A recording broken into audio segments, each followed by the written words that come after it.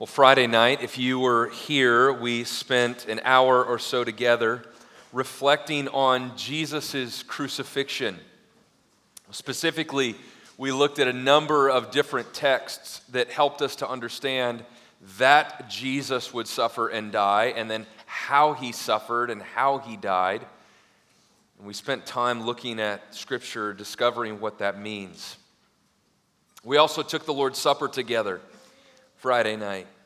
And we remembered how, like the bread, Jesus' body was broken. And like the cup, his blood was shed for us for the sin of all who believe. And that was Friday. And since Friday, the hopes of some of Jesus' followers were likely fading. And so much of what they had hoped that Jesus would be and what Jesus would do must have seemed, at least to many, like some sort of futile pipe dream. He was now dead. Maybe he was just like every other so-called Messiah who entered the scene and who made a big splash and who said some things, but then who suffered and who died at the hands of the Romans or even by their fellow Jews. And there had come many before Jesus like that. Maybe some of them wondered if Jesus was just another one of those so-called messiahs. That was Friday. That was maybe even Saturday. But this is Sunday. This is the third day. And on this day, the Bible tells us that two women named Mary and a woman named Joanna, or Salome, depending on your translation, went to the tomb to anoint Jesus' body. And when they got there, they found that the tomb was empty. And an angel said to them, "Why do you seek the living among the dead? He's not here. He has risen. Remember how he told you while he was still in Galilee that the Son of Man must be delivered in the hands of sinful men and be crucified, and on the third day rise."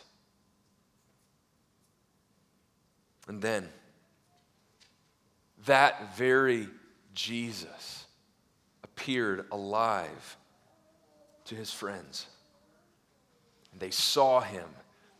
And they ate with him and they touched him. It really was Jesus. He really was alive.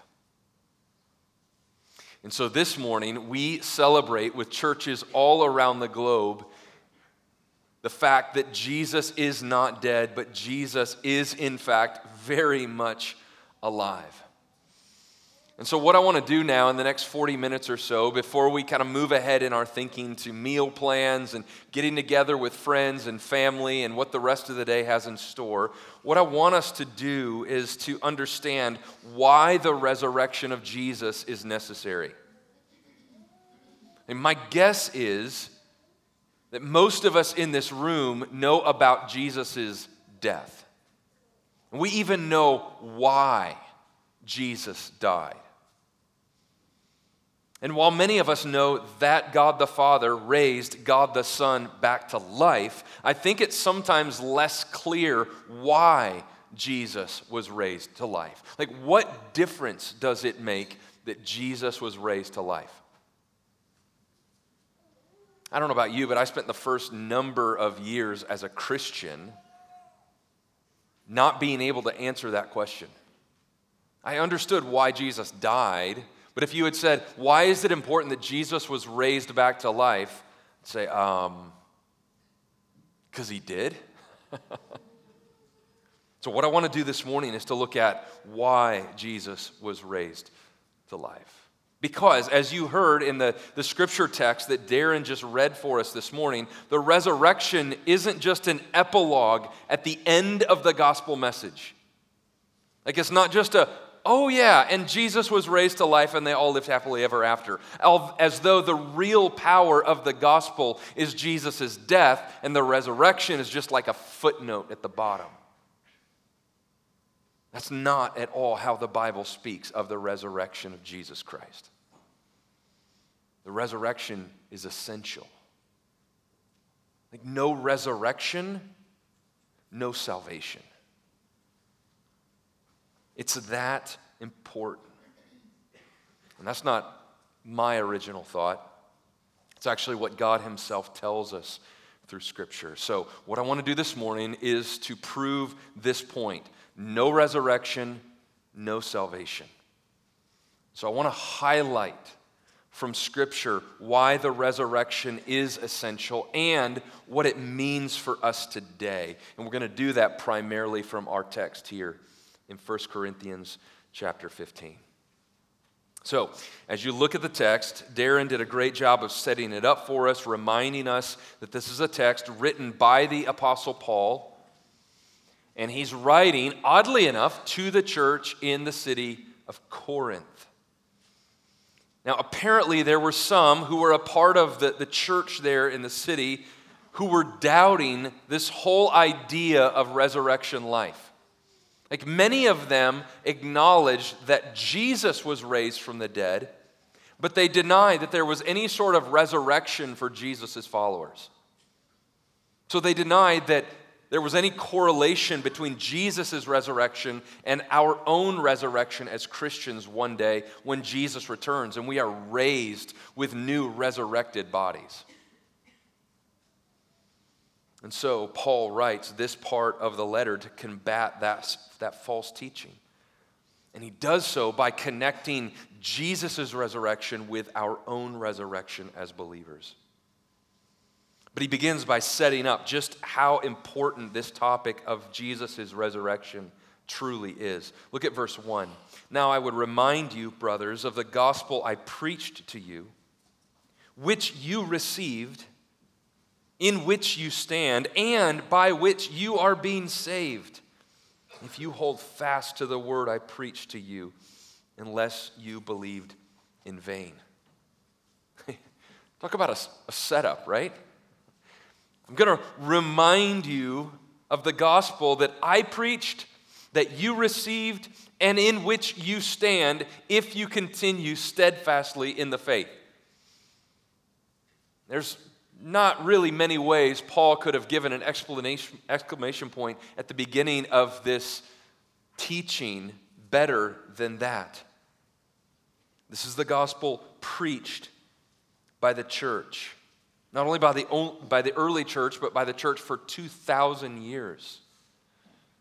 What Paul is about to say is important because it's the gospel preached by the church. It's also important because this is the gospel, Paul says, that was received by the church.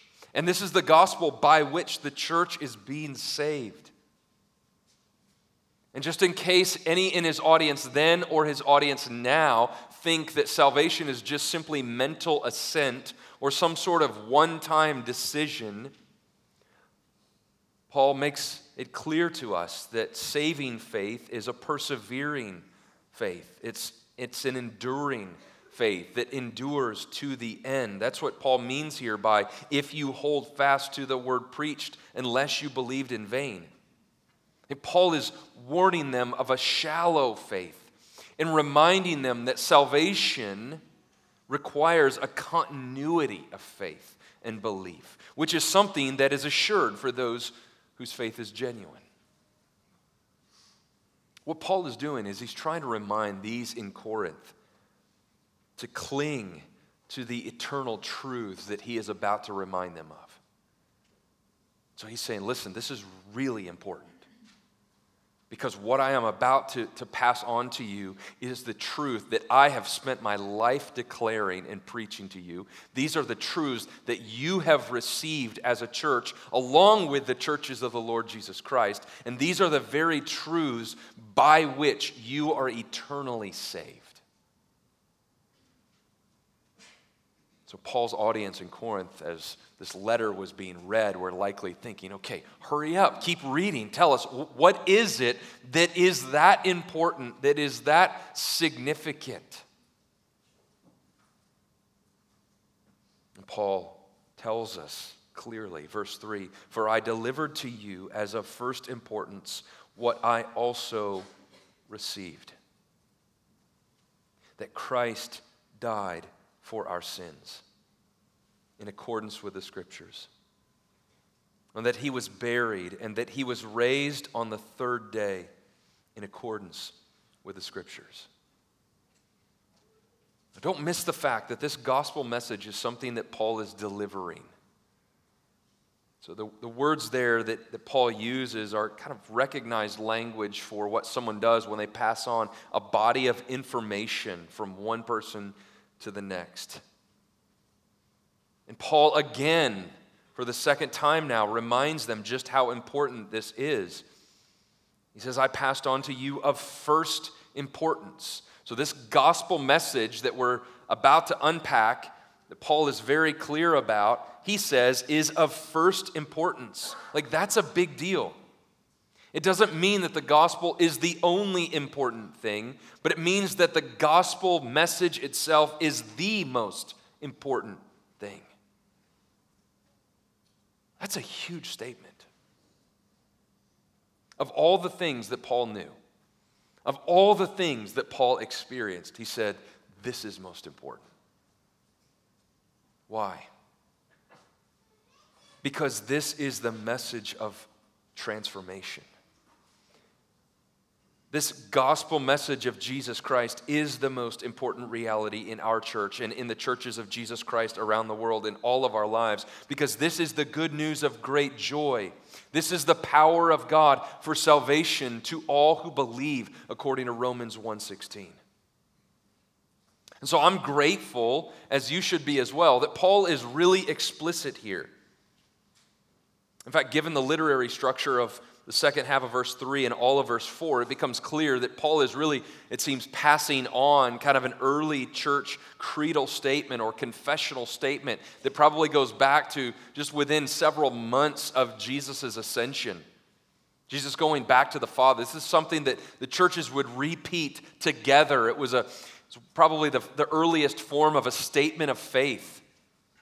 And Paul is passing this on as the central components of the gospel message. Look again at the mid part of verse 3.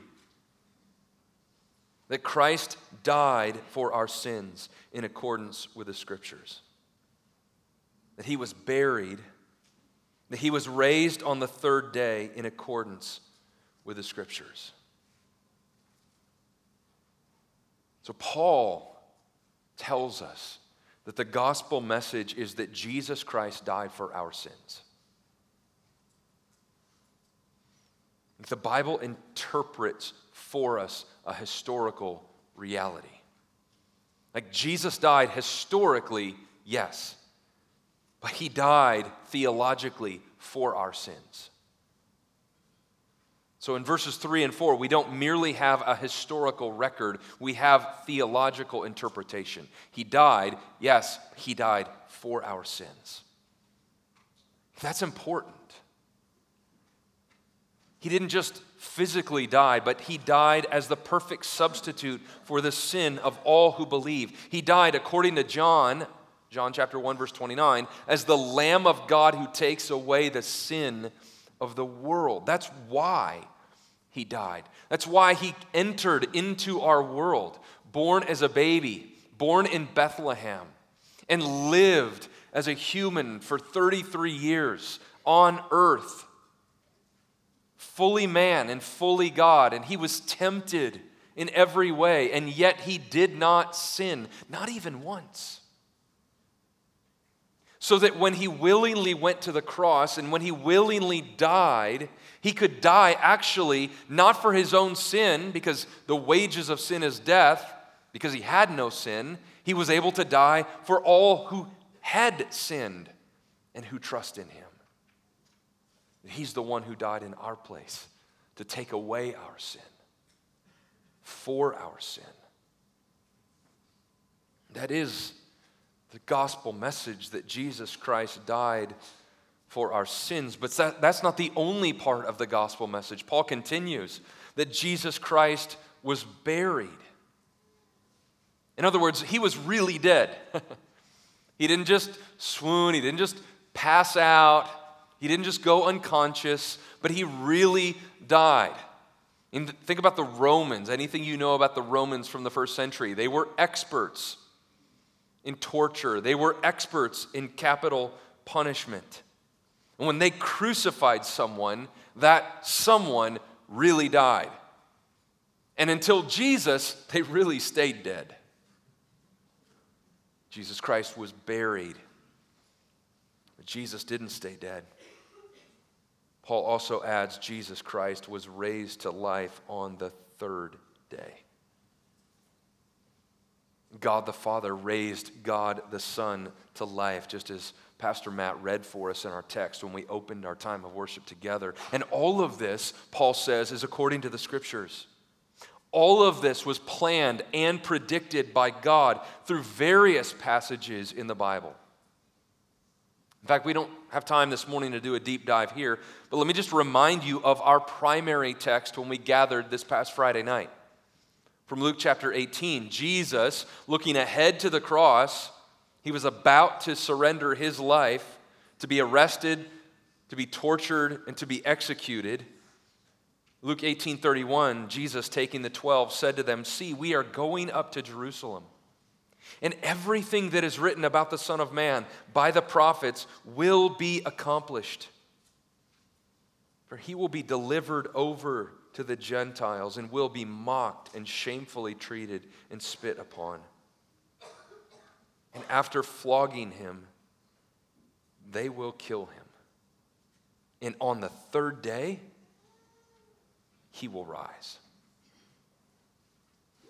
And the Old Testament also spoke about the suffering and the resurrection of Christ. In the New Testament, Jesus and Peter and Paul oftentimes quoted from these Old Testament passages about the death and resurrection of the Messiah. Even passages like Psalm 16 and Isaiah 53.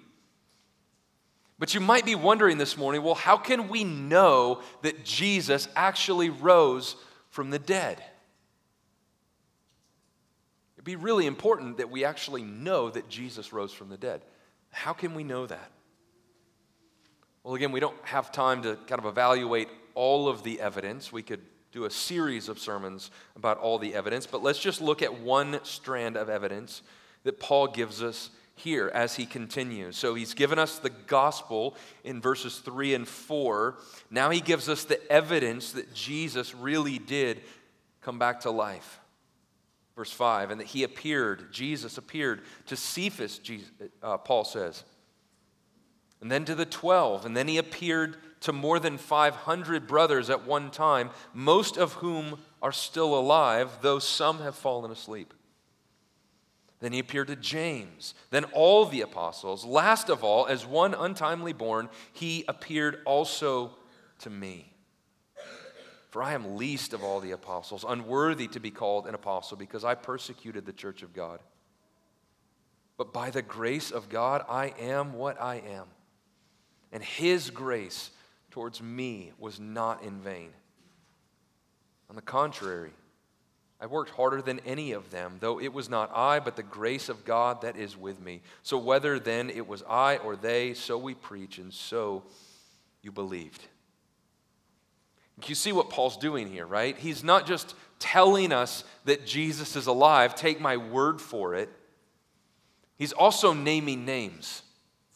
He's telling us about people whom those in Corinth would know and whom were still alive when the church in Corinth reads this letter.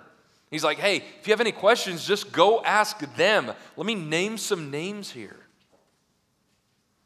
And so he tells us that Jesus appeared alive to Peter, or to Cephas, as he was sometimes known, one of Jesus' closest friends, someone who had ministered with Jesus for years now. And Jesus also appeared to his closest circle of friends and ministry partners, the 12. And then Jesus appeared to a huge crowd all at one time, more than 500. And Paul tells us most of them are still alive. In other words, go ask them for yourselves. And then Jesus appeared to his brother James. Now keep in mind that James, during Jesus' earthly ministry, did not believe in Jesus. His own earthly brother, his half-brother, did not believe that he was the Messiah. And yet after he sees Jesus alive, after the resurrection, James believes, and he actually becomes a leader in the church. And later, church history tells us that he dies. He's martyred for the faith. He's willing to die for the cause of Christ because he knew the truth that Jesus was really alive, that Jesus was really raised from the dead. Then Paul tells us Jesus appeared alive to all the apostles, and then he appeared to Paul himself. Paul, who formerly had been a terrorist against Christians, hunting them down that he might kill them. And yet immediately his life is changed. His direction turns 180 degrees and he becomes a missionary and church planter, and he later dies for the faith as well. And again, most of these people are still living. They're still alive when Paul is writing this. So it was possible for any of them to fact check Paul. So we can be confident that Jesus rose from the dead according to the Scriptures and that it was validated. But let's go back to our central theme, which is, why does it matter that Jesus rose from the dead? Okay, Jesus rose from the dead. Why does it matter? Remember, Paul is writing to people who are questioning, even doubting, whether Christians will be resurrected. Some are saying, yeah, okay, Jesus was resurrected. We get it. We believe. But that has nothing to do with our resurrection. There is no resurrection for us. We have life and we die and that's it. Or we die and then we live in some sort of disembodied state.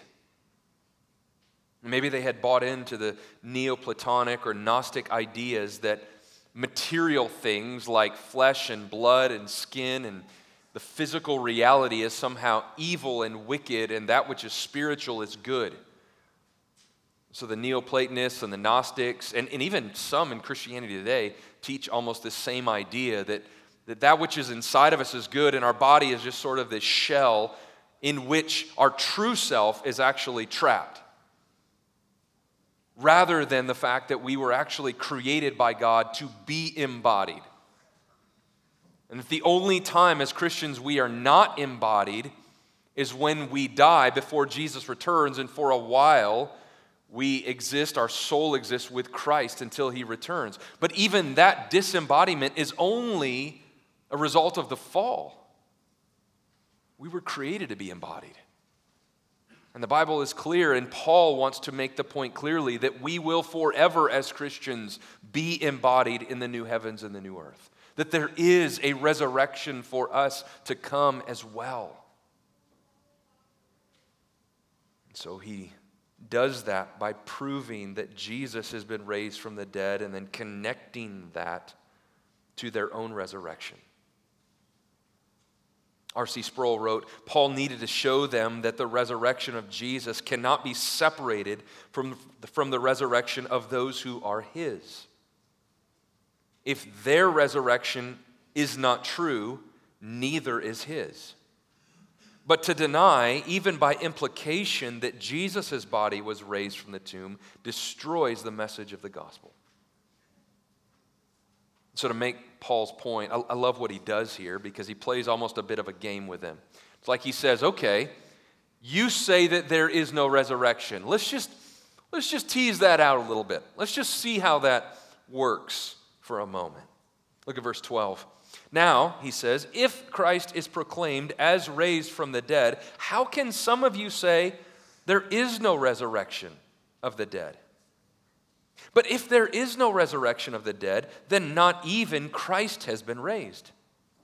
And if Christ has not been raised, then our preaching is in vain, and your faith is in vain. We are even found to be misrepresenting God, because we testified about God that he raised Christ from the dead, whom he did not raise, if it is true that the dead are not raised.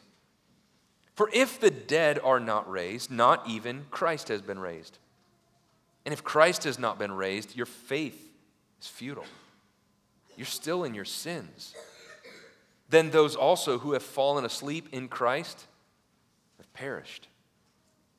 And if in Christ we have hope in this life only, we are of all people most to be pitied. So Paul draws out some implications here. If Christ has not been raised from the dead, there are some serious consequences. Just look at the rundown here. If Jesus wasn't resurrected, Paul writes, then our preaching is in vain. The word there for vain is used a couple of times, and it means empty or without content or untrue. Paul says if Jesus wasn't raised from the dead, our preaching is untrue. But not only is our preaching untrue, your faith is untrue. Notice, your faith is in vain. Because the truth of the Christian message is tied to the historical reality of Christ's death and resurrection. No resurrection, no salvation. No resurrection, and your faith is vain. It's empty. Also, if Jesus wasn't resurrected, the apostles and the disciples and the teachers are, Paul says, misrepresenting God. He's saying we're just a bunch of liars if Jesus really didn't rise from the dead. It continues to get worse. If Jesus wasn't resurrected, then your faith is futile. It means it's lacking in content. Like you can have faith, sure. And even today, people love to talk about faith. I think a lot of times people like to have faith in faith, right? I just believe to believe in what I believe in. What do you believe in? I believe in faith. Okay. And Paul says your faith is futile and you are still in your sins. The ESV Study Bible note helpfully says the proof that Jesus' death was an effective substitutionary sacrifice for sins lies in Jesus' resurrection from the dead. If in fact Christ has not been raised, then his death did not pay for sin, and there is no hope for life with God in heaven. You are still in your sins. Because Jesus is still somehow suffering for sins, or he's not truly the Messiah. He's not divine because he said he would rise from the dead and he didn't. But not only that, Paul says if Jesus wasn't resurrected, then Christians who've already fallen asleep have perished. Now that term, fall asleep, is used frequently in the New Testament to refer to Christians who have physically died. So it's not talking about people who fell asleep like we would talk about falling asleep, like, hey, this morning my husband fell asleep in church or something like that. Which is not true of any of you, of course. It's used to refer to Christians who have died physically, but because we've not perished, we've not ceased to exist, we're just asleep until the day when Christ returns and we are awakened physically and reunited with Christ. And Paul says here, if Jesus didn't rise from the dead, then Christians who have physically died have actually perished. There's no hope for them. There's no resurrection to come. And finally, if Jesus didn't rise from the dead, we only have hope in this life, and therefore we ought to be pitied. Our only hope is in the here and now, if Jesus didn't rise from the dead. And all of this, all of faith, all of Christianity is just a cruel joke. And so we ought to be pitied for our false hope. Because we're still in our sins and all is lost. As Jared Wilson wrote, if the resurrection isn't true, we should all stay home because religion makes a lame hobby. It's pretty bleak, huh? You might be thinking, well, why is this true? Like, why is that true about the resurrection? Because I thought we have life because Jesus died on the cross for the sin of all who believe. So why does it make a difference that Jesus rose from the dead? Like, here's why it makes a difference that Jesus rose from the dead. Because if he had not risen from the dead, then he would not be God. Because God is perfect, and God is holy, and God is sinless. And Jesus himself said on more than one occasion, I am going to die, I am going to be raised from the dead on the third day. So if Jesus was not raised from the dead, he's a liar. This is why theologians throughout the generations have said, Jesus is either the Messiah, the Son of God, or he is a fraud and a liar and a cheat. We cannot settle for the fact that Jesus was just a good teacher, because a good teacher would not lie about his identity in such a blatant way. But more than that, the resurrection makes a difference, because if Jesus had not been raised from the dead, then he would not only not be God, but he would not be able to atone for the sin of those who believe. If he were a liar, he would sin, and therefore his death would be the penalty for his own sin, because the wages of sin is death. And this is why God the Father raised God the Son to life, because he is the Son of God, because he was perfect and is sinless, because sin was paid in full. Like Jesus did not have to suffer forever for sin, because he was the perfect sacrifice. That perfect sacrifice which was offered was the full measure of full payment for the sin of all who believe. So it wasn't necessary for Jesus to continue to suffer, which is why when you and I sin, even now, even though as Christians we fight against our sin and we go to war against our sin and against temptation, but even when as Christians we sin, it's not as though Jesus has to be crucified again. Like, I guess I need to come back to earth and die on the cross again. No, because he paid for sin in full. He was the perfect, acceptable sacrifice, and he is victorious even over death. Verse 26 tells us that death is the final enemy, and Jesus has defeated even the final enemy. Daniel Aiken writes, Christ's resurrection is essential for our salvation. It is God's amen to Christ's it is finished. If Christ is not raised, then death has not been conquered. That's why the resurrection is so essential for us. I love this helpful analogy from Ian, our pastoral assistant this week. He said the resurrection is not like a spring on a trampoline, where you can just kind of take out one of the springs and the trampoline still functions. Now, I don't recommend that as a parent. We all know, realistically, we've probably been there before, and one of the springs falls off. We're like, you're fine, kids. It's still going to work. The resurrection is not like that. Paul is clear that this is a live or die doctrine, because we see that the weight of this doctrine is tethered to the rest of Scripture. Our doctrine is interconnected. It's all related, and it's all related to and through the resurrection. Because the resurrection was the plan of our triune God before the beginning of time, to raise his Son from the dead. And this is why it's so important for us to see what the resurrection means and what it does. Let's look at Paul's argument now as he provides the final solution. Verse 20, but in fact, Christ has been raised from the dead, the first fruits of those who have fallen asleep. For as by a man came death, by a man has come also the resurrection of the dead. For as in Adam all die, so also in Christ shall all be made alive, but each in his own order. Christ the first fruits, then at his coming, those who belong to Christ.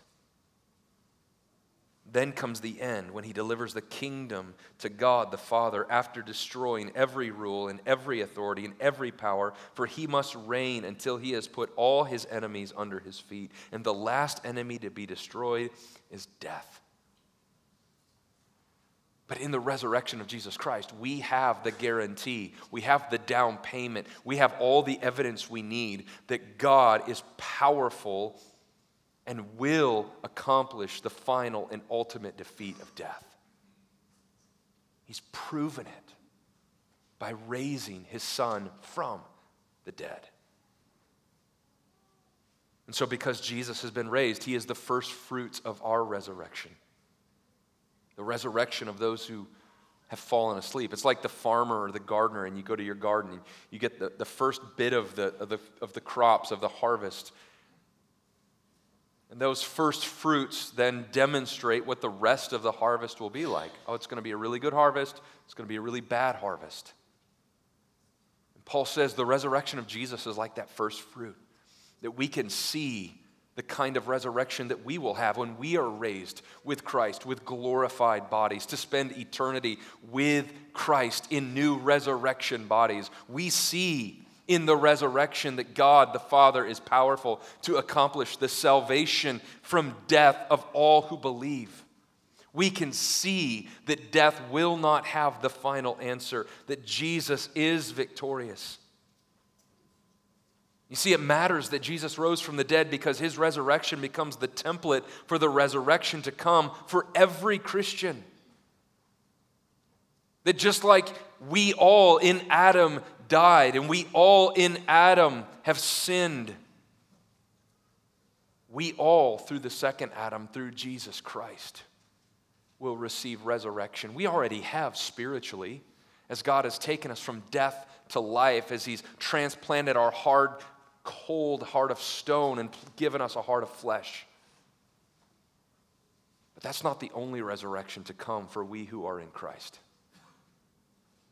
There is a resurrection to come when we will receive glorified bodies. And this is the hope we need, isn't it? Amid trying times, suffering, adversity, confusion, fatigue, sickness, pain. Like, this is the truth that we cling to. That Jesus has overcome. That the blood of the Lamb is sufficient. And that God raised his Son from the dead, defeating sin, defeating death. And we have received resurrected hearts, resurrected souls. And one day we too will receive resurrected bodies. That is what we celebrate on Resurrection Sunday. Would you stand with me? The musicians are going to come. We're going to prepare to celebrate this truth this morning, that Jesus is alive. Would you pray with me?